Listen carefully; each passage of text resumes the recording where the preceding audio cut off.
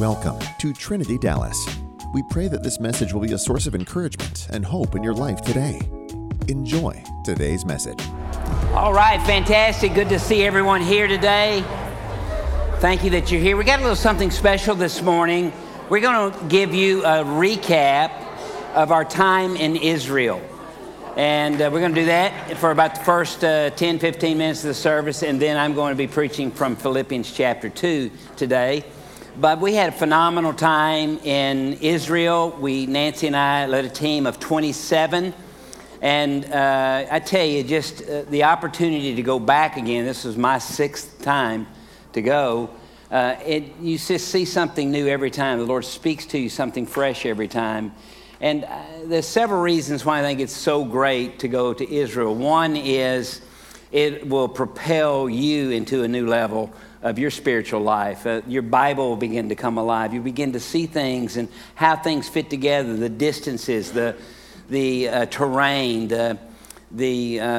just the closeness of things. And so individually, it's a big deal. If you're married, it's a wonderful time for you and your spouse to have an amazing shared experience. And for those of you that are not married, it's a great time to have a shared experience with friends. There's something special about sharing special moments together, and to be together for 8, 9, 10 days. You would think you get tired of one another, but your love just grows for each other, and it's just a lot of joy. And then finally, the last reason is because all of us come back from Israel with a desire to be stronger, happier, more fulfilled Christians here.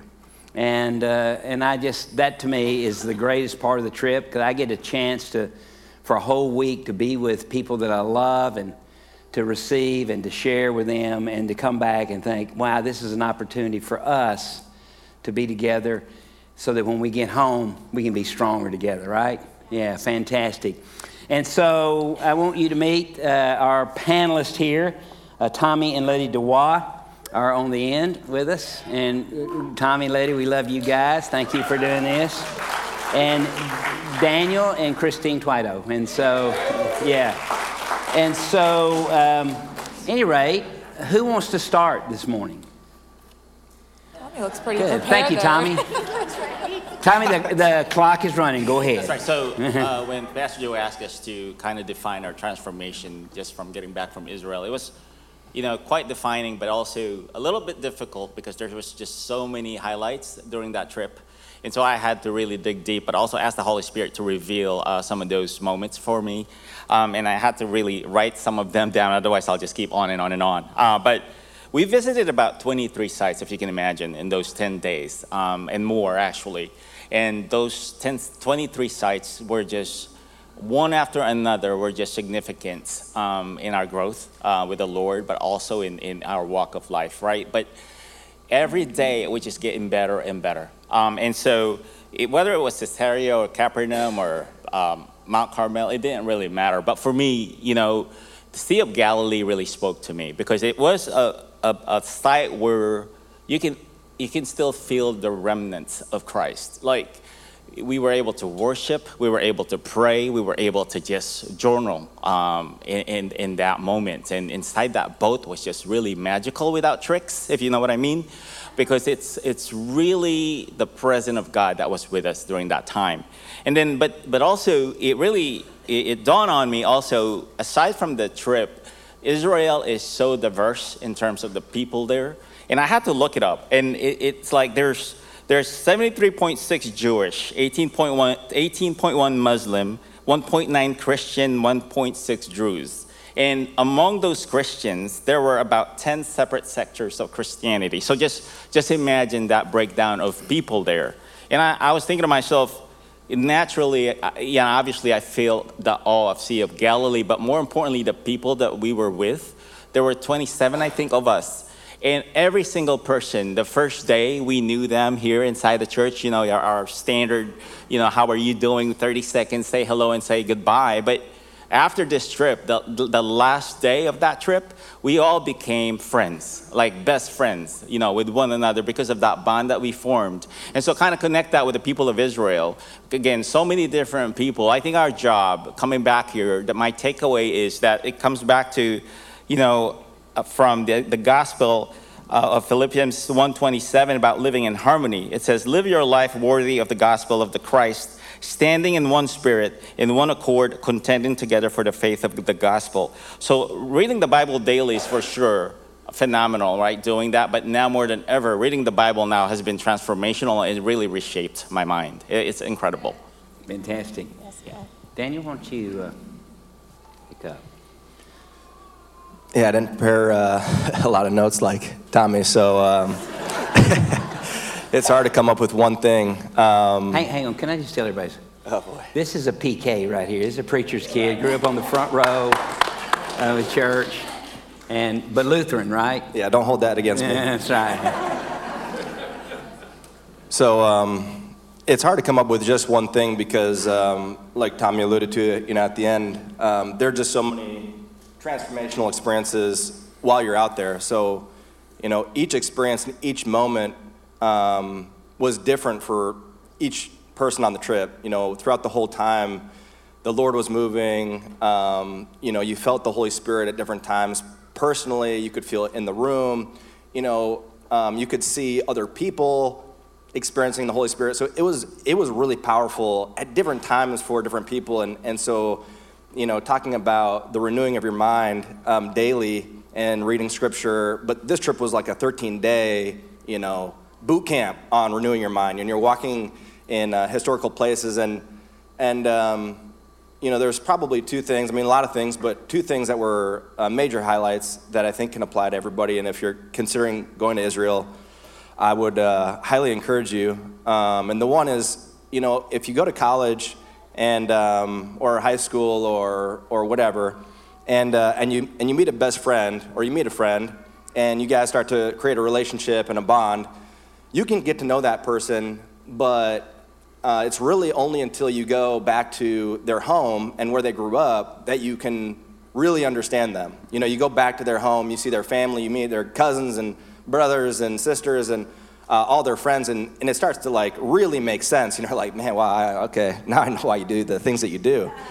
And so walking in the Holy Land and going to Israel was a very similar experience. You're walking in the same footsteps that Jesus Christ walked, and you're getting to experience a lot of the things that he would have experienced 2,000 years ago. So, it's like, going to somebody's hometown and really going like, wow, okay, this is where Jesus came from, and this is where he grew up, and the community he was in, and the people that he was with, and he was trying to, convert, and also all the apostles. And then the second one that I think really spoke to me personally was when we went to Caesarea, and so we went to a theater, and it was the theater that Paul gave an account.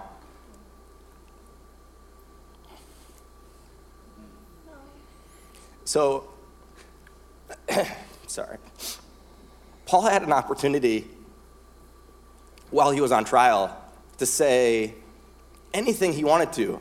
He was talking in front of Jews, he was talking in front of the Romans, he was talking in front of, these people had the authority to sentence him to death, to end his life in that moment. And so, he had probably so many things running through his mind, and he said, he probably lifted up a prayer, and he asked the Lord to use him, and he could have quoted Old Testament scripture, which would have spoken to the Jewish people who had memorized it, read it, were living the law nonstop, but he thought, what an opportunity I have! I get a chance to proclaim the gospel, and the thing that he spoke was his testimony. And I thought that was so powerful because, just like Pastor Matthew had mentioned, Jesus tapped each one of us on the shoulder, and we turned around and he invited us. And not only invited us, but he chased after us. And, we all have that story of how Jesus, personally came And whether you knew it in the moment or you look back 5 or 10 years later and went, oh, wow, look at, Jesus was there the whole time. I can't believe, how faithful he is to me while I was doing whatever. And so it was really powerful to see that in that moment, Paul had an opportunity to do and talk about so many other things, but he spoke about his testimony, which was, I was a Roman. I was Saul. I persecuted the Christians harder than any of you. Trust me, I was the one, just like you, persecuting the Christians, and I was doing a great job, but I was the best at it. And then, this is what Christ did for me and how it completely transformed my life, and this is who I am today, a new creation.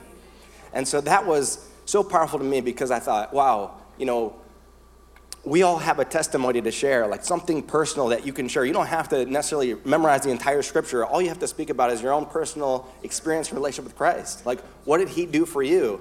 And so that was, probably one of the major takeaways. And 20 minutes is not enough to cover it all, but there was a lot, so. Fantastic, Daniel. Yeah, come on.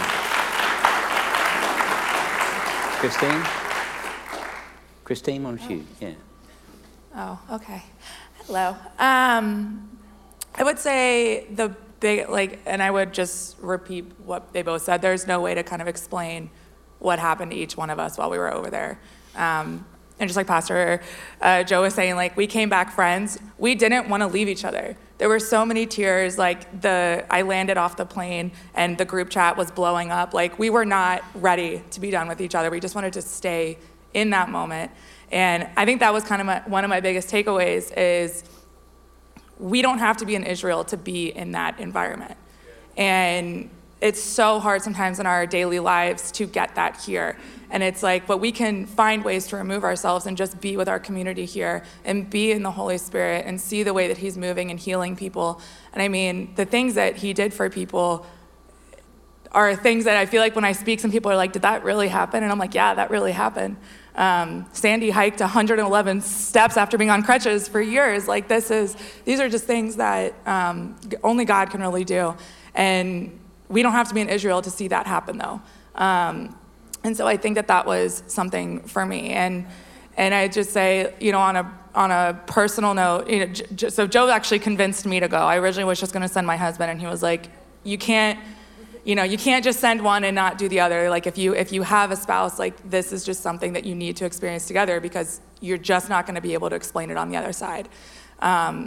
And I would see even for us, the healing and the communication and the empowerment that it's even had on our relationship has been monumental in our marriage so far. And so I would just say an encouraging note from that perspective as well, if it's something you're thinking about, text us, call us, we'll go out to lunch with y'all and explain kind of in a little bit what it's done for us and maybe what it could potentially also do for you. But yeah, I would say Sea of Galilee was the most powerful spot for me. And then on the second part of that would be sitting in the prison that Jesus was held in, and seeing the games on the ground where they used to play dice over who got to beat him next. And that, for me, was the most humbling moment of my life. And the most convicting moment of my life as well. And so, yeah, I would just say you don't have to go all the way there to feel that, though. And I know now when I read the Bible, I'm reading it one sentence at a time because it just has a whole new meaning to me than it did before. But yeah, so that'd be my takeaway is you can have that here. You don't have to go there to have that, but it's finding the space and realizing that in the end, so much of not creating that space are out of my own excuses, versus not having the time to do it. Great, Christine. Thank you. Awesome.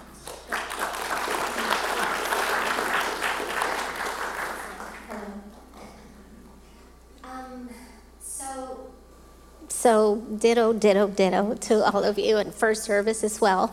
We cannot pinpoint one thing, but every site from day 1 to day 10 of the tour, right?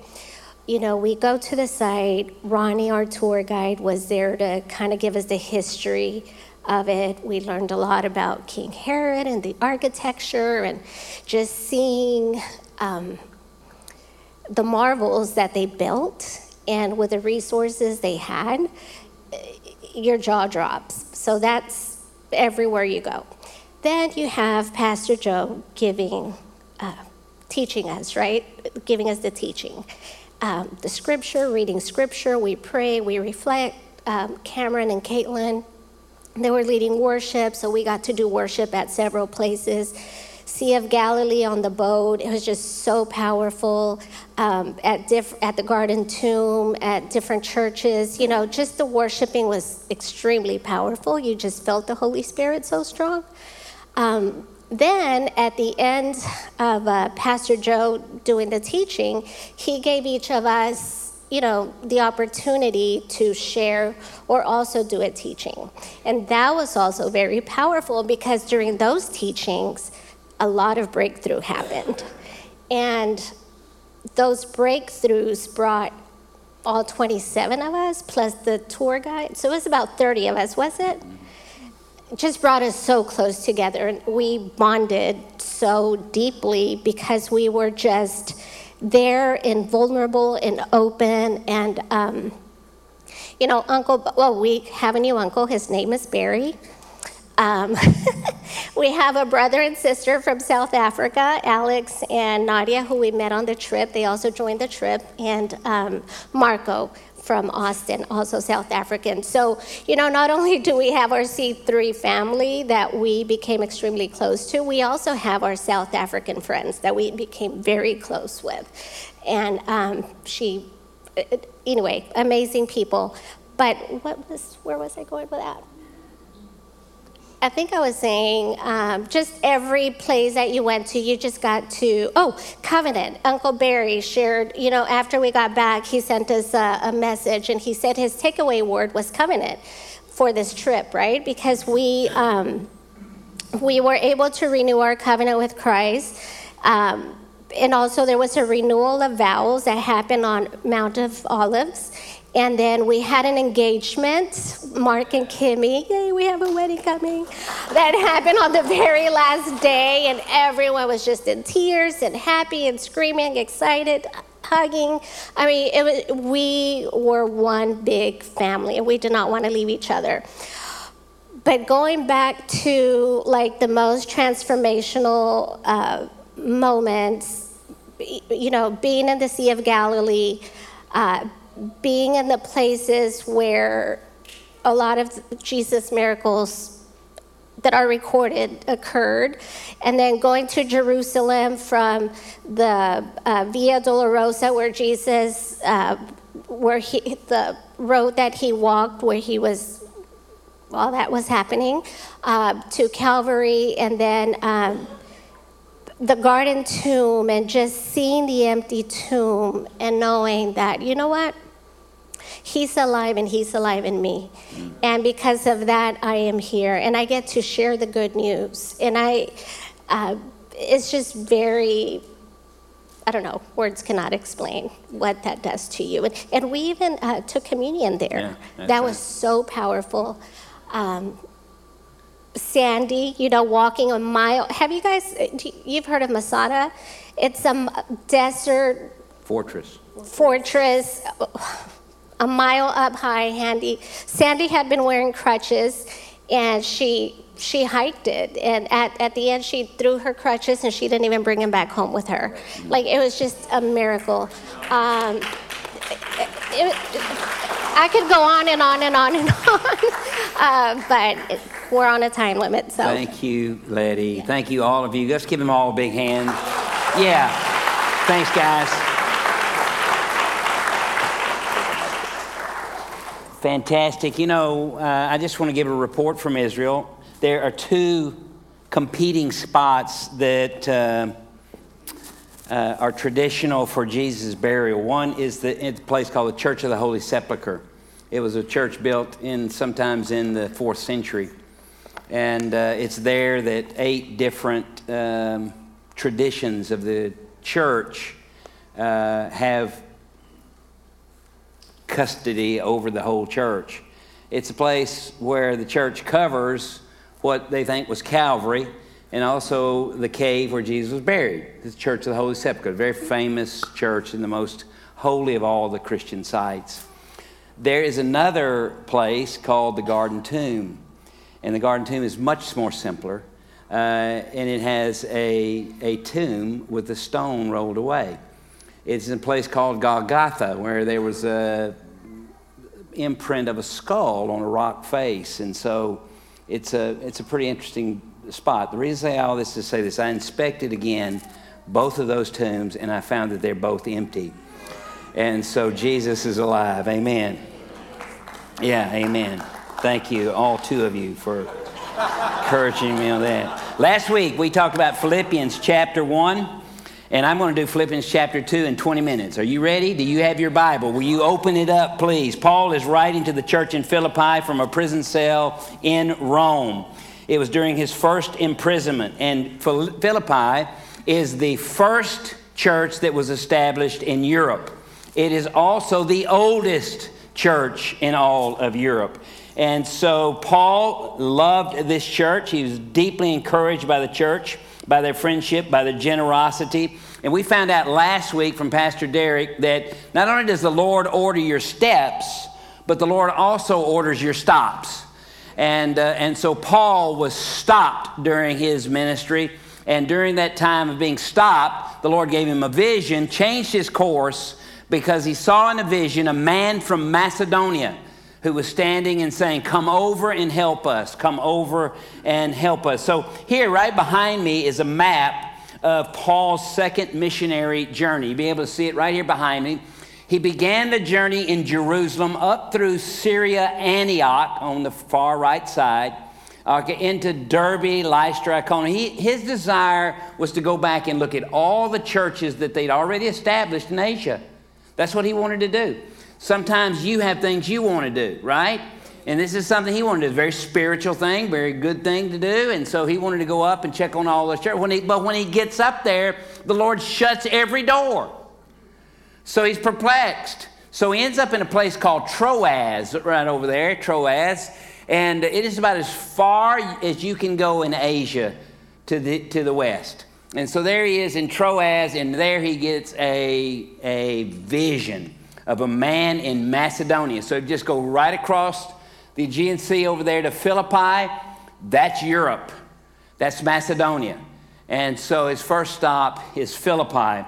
You can read all this in Acts, but I'll just read a little bit for you. From there to Philippi he went, which is the foremost city of that part of Macedonia, a colony. And this is from Acts 16. And we were staying in that city for some days. So he arrived in Philippi. He found a place to stay. They had been there for a few days. Verse 13 says, "And on the Sabbath day, we went out of the city to the riverside, where prayer was customarily made, and we sat down and spoke to the women who met there."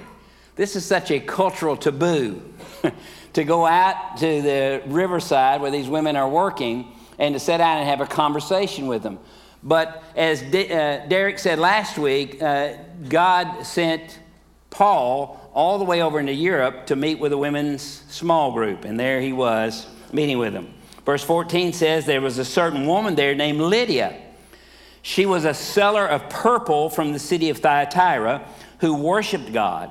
The Lord opened her heart to heed the things spoken by Paul. And when she and her household were baptized, she begged us, saying, 'If you have judged me to be faithful to the Lord, come to my house and stay.' So she persuaded us to stay with her."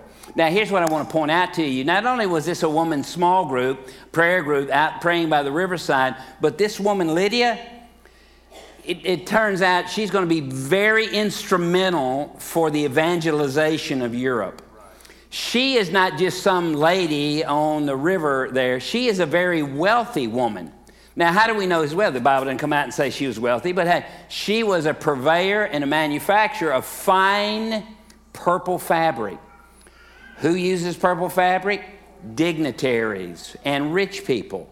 She was the one who was producing the fabrics, and it was a very famous area for producing those fabrics, and she was producing those fabrics with her entourage, with her household. How do I know she's rich? Because she was able to invite Paul and all of his entourage that came with him to stay in her house. So she had a big house, right? She didn't have some little small hovel somewhere, but she had a big house. So this is a rich woman. Now, here's what you're going to see when you examine the New Testament, particularly the Gospels and the book of Acts. You're going to see that God used a lot of wealthy women, powerful women, women who were at the upper realms of government in the Roman Empire.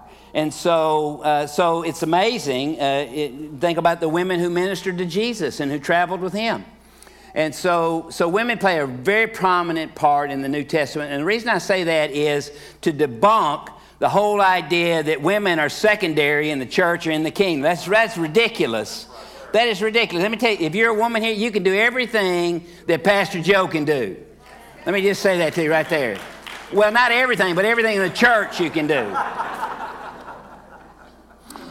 In this book, the word joy or rejoicing appears 19 times in this letter as Paul's overflowing with the emotion that he has. Philippians chapter 2, verse 1.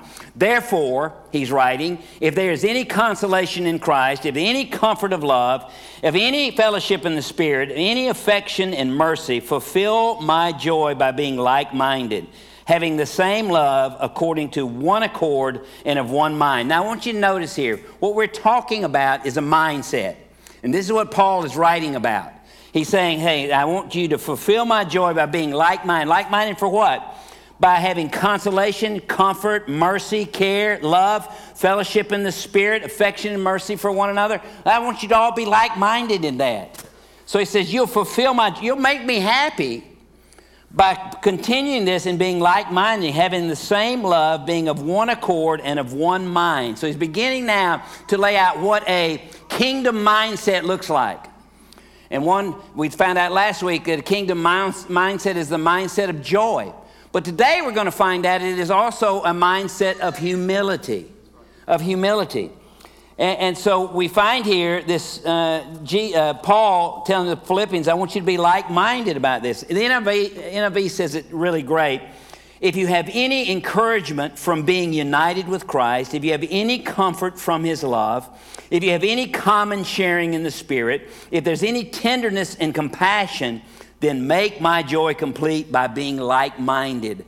I want you to be that person, right? Who has a common sharing in the Spirit, who has been comforted by his love, who's tender, compassionate. Then you become like-minded in that, and that's really important to have the mindset of these things, right? And so verse 3 says, let nothing be done through selfish ambition or conceit, but in lowliness of mind, let each of you esteem others better than himself. Again, we're talking about a mindset. And Paul's saying that one of the elements of that mindset is having a lowliness of mind, not thinking so highly of yourself, not thinking so great of yourself, right? He said, don't let the things that you do be done through selfish ambition or being conceited. What is being conceited? It's looking down upon others, thinking down upon others. It's not about their socioeconomic place, because Paul had all kinds of folks in the church. He had a jailer in the church. He had prisoners in the church. He had this woman from Thyatira in the church. They were all in the church. He's saying, so be of one mind. Don't divide up based on social, economic, or even being whether you're a gender, whether you're man or woman. Just stay like-minded in God's love. And don't be a person who's ambitious selfishly or conceited, but esteem others more highly than yourself. How do you keep from being conceited?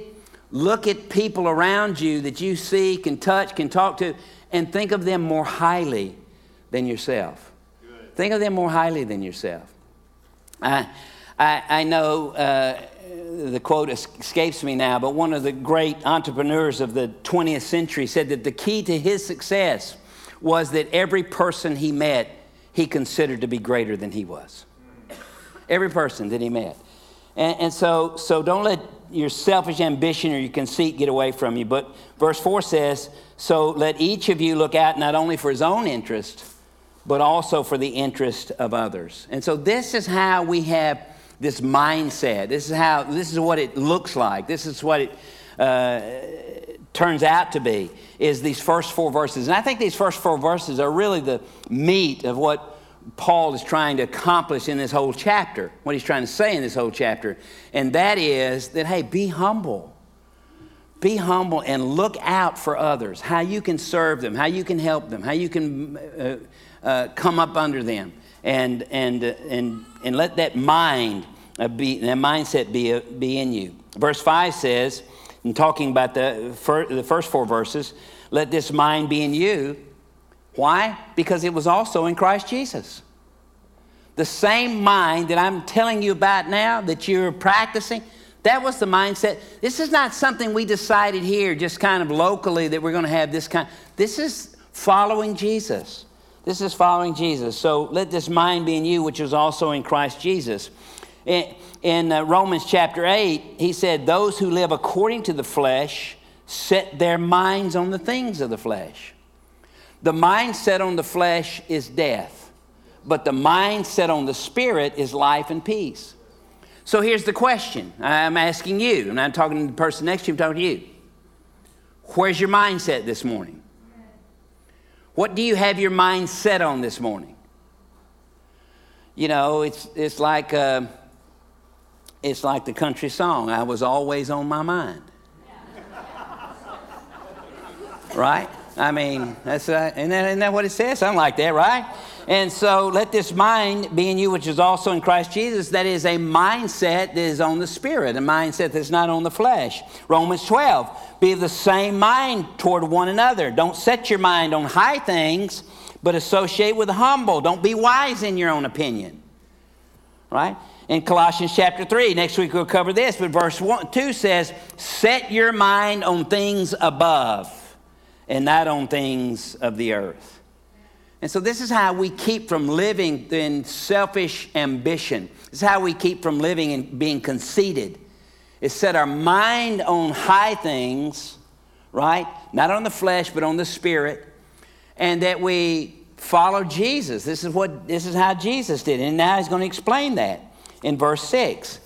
Jesus, who being in the form of God, did not consider it robbery to be equal with God. He's the co-equal with God the Father, right? God the Spirit.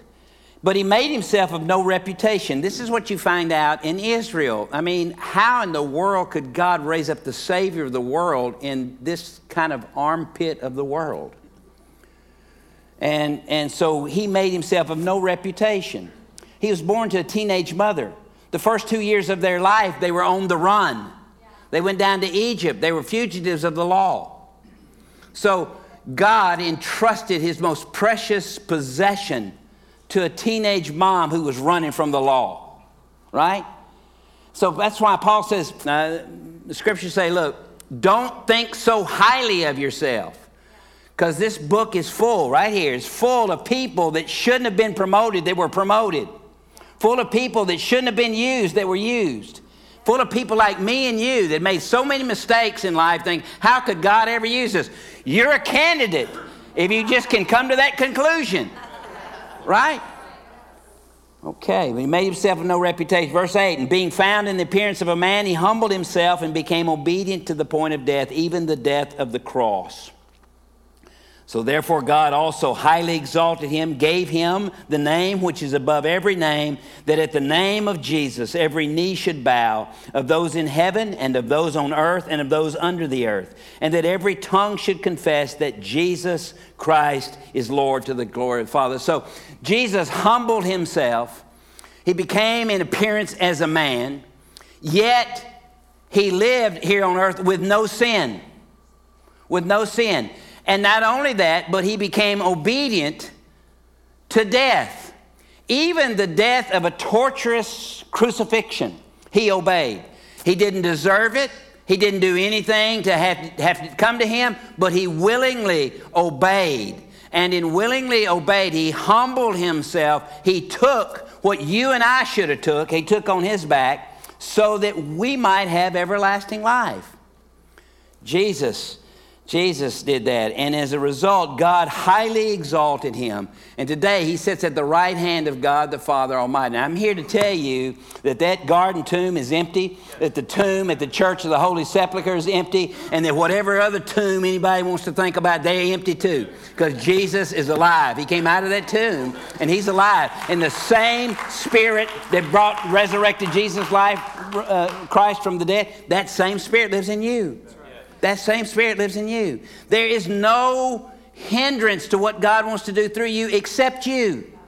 So it's time to start saying, I know I messed up. I know I could have done better. I know I should have done better. I wished I hadn't done this. I wished I hadn't done that. You can say just get all that out of your system, because you are a candidate to be used mightily for God.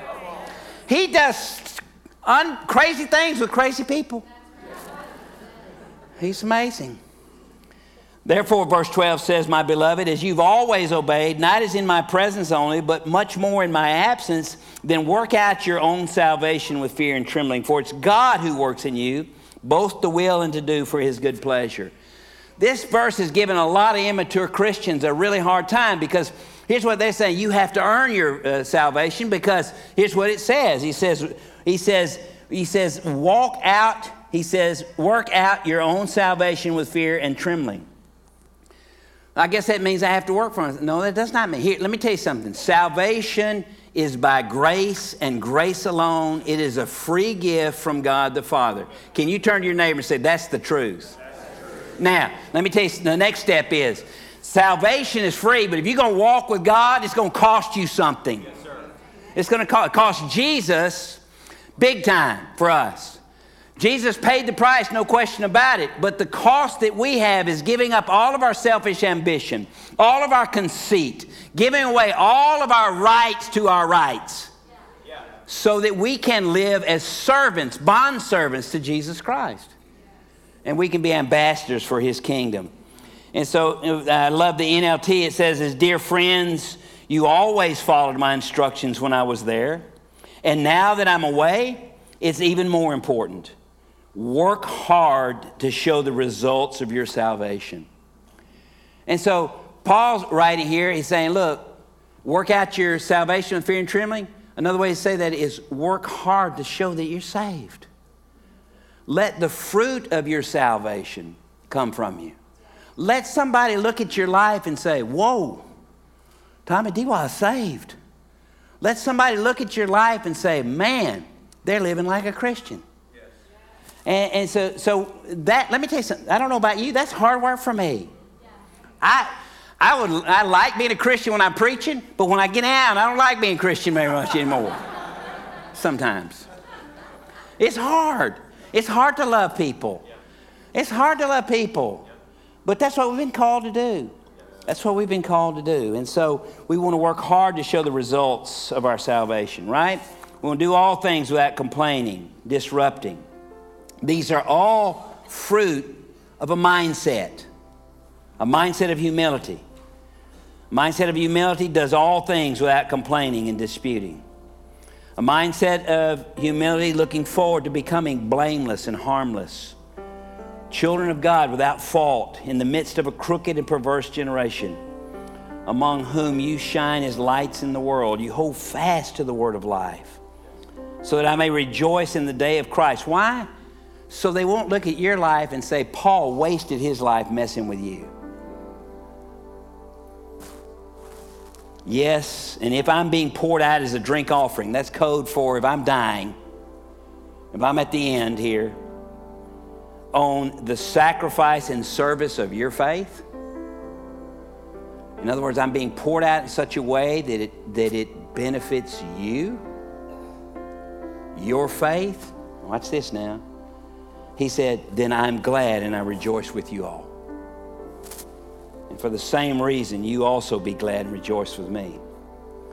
So Paul here is writing this 14, 15, 16, 17, 18. We just read those passages. This is what the fruit of a yielded life looks like. This is what the fruit of a mindset of humility looks like. This is what it looks like. Sometimes we think, if I'm going to be humble, well, I just stay at home, don't bother anybody. No. Bother somebody. Just bother them the right way. Right? Just bother them the right way. In verse 19 through 24, Paul commends his spiritual son, Timothy. Verse 22 says, you know his proven character, that as a son with his father, he served with me in the gospel. Therefore, I hope to send him at once, as soon as I see how it goes with me. There's more code right there. As soon as I see how it goes with me, if I'm alive or not. That's what he's saying. Okay. So he says, as soon as I see it with me, but I trust in the Lord that I myself shall also come shortly. Then the last piece of this chapter deals with a guy named Epaphroditus. Say that 5 times with crackers in your mouth. Epaphroditus. Now, it sounds like some kind of sickness, doesn't it? But it's not. Epaphroditus was a guy who was, you read all about him here. Yet I considered it necessary to send to you Epaphroditus. Now watch how he describes him. This is how you and I want to be described. He's my brother. He's my brother. Number 2, he's my fellow worker. He's been right beside me in the line. Number 3, he's my fellow soldier. Right? But he's your messenger and the one who ministered to my need. This is the guy the Philippi church in Philippi sent to Rome to take Paul a gift. This is your messenger. He's my fellow worker. He's my fellow soldier. He's my brother. But he's the one that you hired, you display, you got it to help me, to encourage me. And since he was longing for you all and was distressed because you'd heard that he was sick, for indeed he was sick, almost unto death, but God had mercy upon him, and not only him, but me also, lest I should have sorrow upon sorrow. Epaphroditus was doing a good thing for the church in Philippi, doing a good thing for Paul, and nearly died from sickness. But God had mercy upon him. And not only him, but God healed me too, Paul said. Receive him therefore in the Lord with all gladness and hold such men in esteem. What does it mean to be held in esteem? It means to be honored, respected, admired. Because for the work of Christ, he came close to death, not regarding his own life, to supply what was lacking in your service toward me. So Paul commends Timothy, right? And he honors Epaphroditus. Yeah, the last 2 things. You know why he did that in this chapter? Why we're talking about right now? Because that's the fruit of a kingdom mindset. To commend, to honor, to adore, to esteem.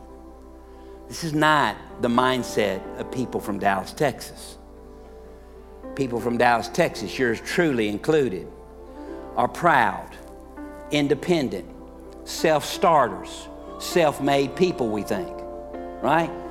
We'll give you a chance, but if you don't do good, we're going to kick you out of the way because we're going to keep going, right? That's not a kingdom mindset.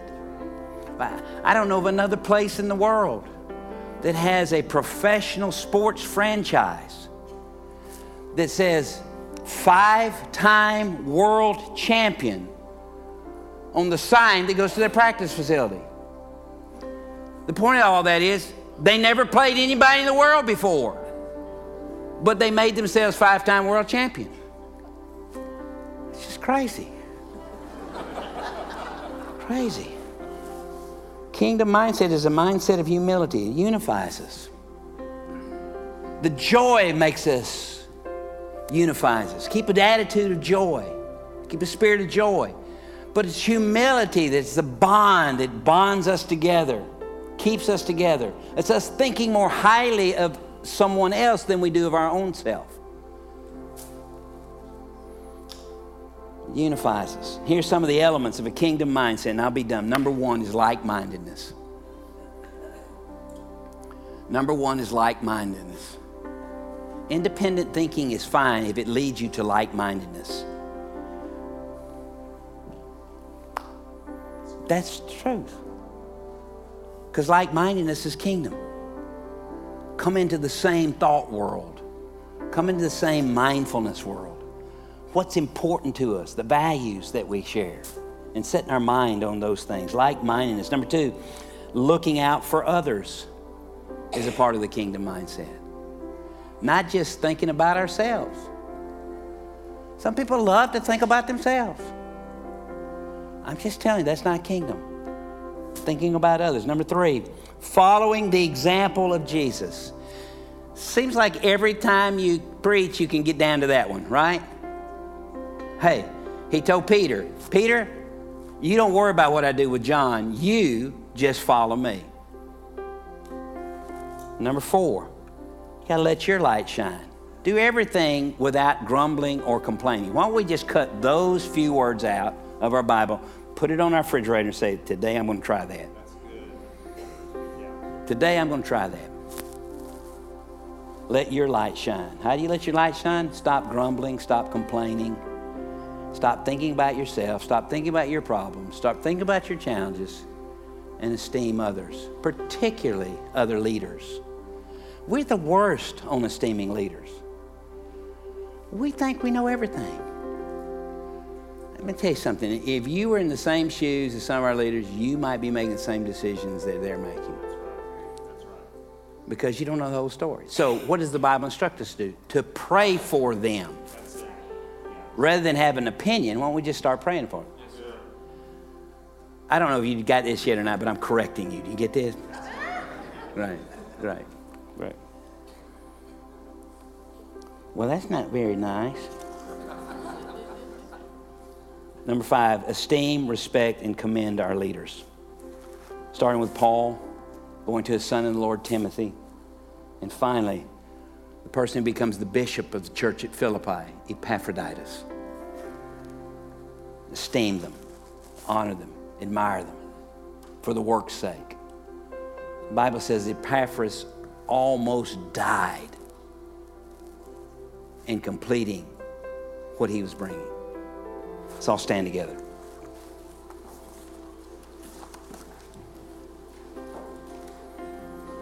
Okay, 27 minutes.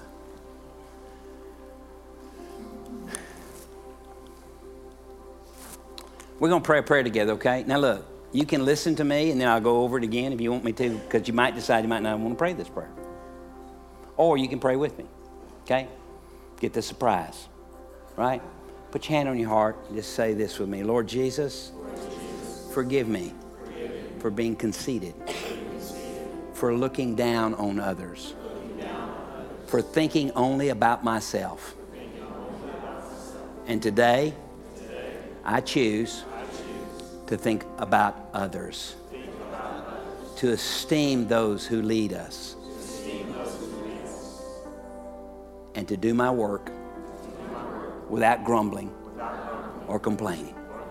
In Jesus' name, amen. That's what Philippians 2 is all about.